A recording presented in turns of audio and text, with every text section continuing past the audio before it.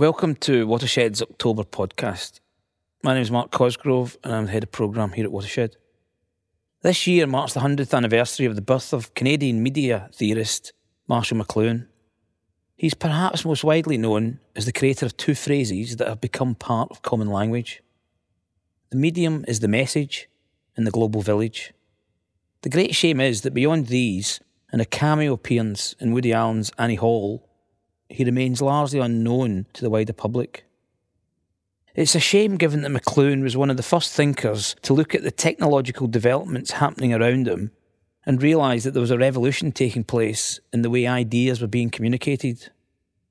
This was North America in the 1950s, an era of expansion of telecommunications, TV and advertising.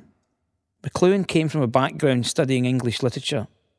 He studied for a while under the preeminent figure of F.R. Leavis, who was reshaping the approach to English literature with his new criticism at Cambridge.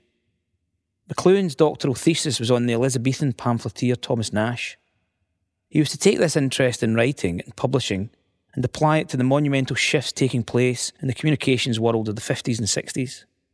For example, McLuhan would look at these giant ads that were appearing, courtesy of new printing techniques in America, and rather than buy the product, he would think beyond its surface to what it was trying to tell him and what it was really trying to sell him.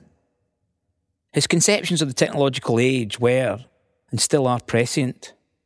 In many ways, McLuhan's theories are coming to pass with the impact of digital and the growth of online.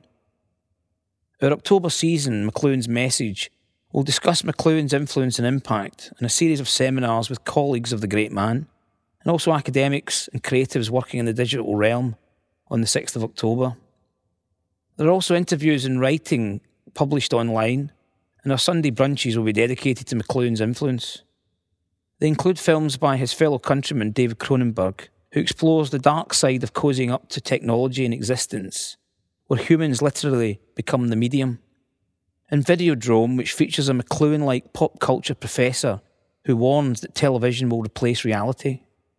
Contemporary film Social Network provides an insight into the origins of the most potent of online social networking sites, Facebook, a phenomenon McLuhan predicted. Whilst Life in a Day brings together the global village that is YouTube into one film.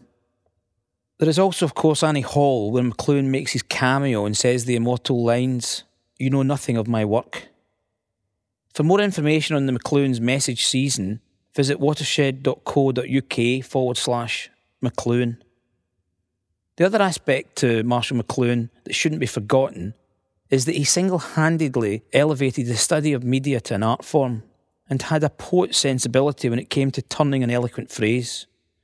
Who could not be drawn in by the simplicity of, "We drive into the future using only our rear-view mirror," or, "We shape our tools and afterwards our tools shape us"? Think about those phrases for a second, and the questions and debate start flowing. Or the astute, "Politics will eventually be replaced by imagery. The politician will be only too happy to abdicate in favour of his image, because the image will be more powerful than he could ever be." Or the anarchic, "Art is anything you want it to be." The idea of these centenary celebrations was mentioned to me by artist Simon Poulter over a year ago. Simon has since been over to Toronto, McLuhan's old teaching ground, and interviewed colleagues. These can be viewed online. Also, he got his hands on a previously unseen experimental documentary called Picnic in Space, which again you can view online. The thing you have to remember is that McLuhan was very much a phenomenon of the 60s, and this documentary reminds you of the experimentation and wonderful free-form thinking and creativity that formed that era. Bruce Bacon's film features McLuhan and Canadian artist Harley Parker lying on their backs in a field, cogitating on film, space, jazz, and the electronic media, and then participating in a picnic. It's absolutely of its time and absolutely brilliant. If you want a splendid, insightful, well-written introduction to McLuhan, then I urge you to get Douglas Coupland's recent biography, You Know Nothing of My Work. And if you can't make the seminars on the 6th of October, they will be recorded and published later in the month on the watershed.co.uk/McLuhan website. That's all for this month.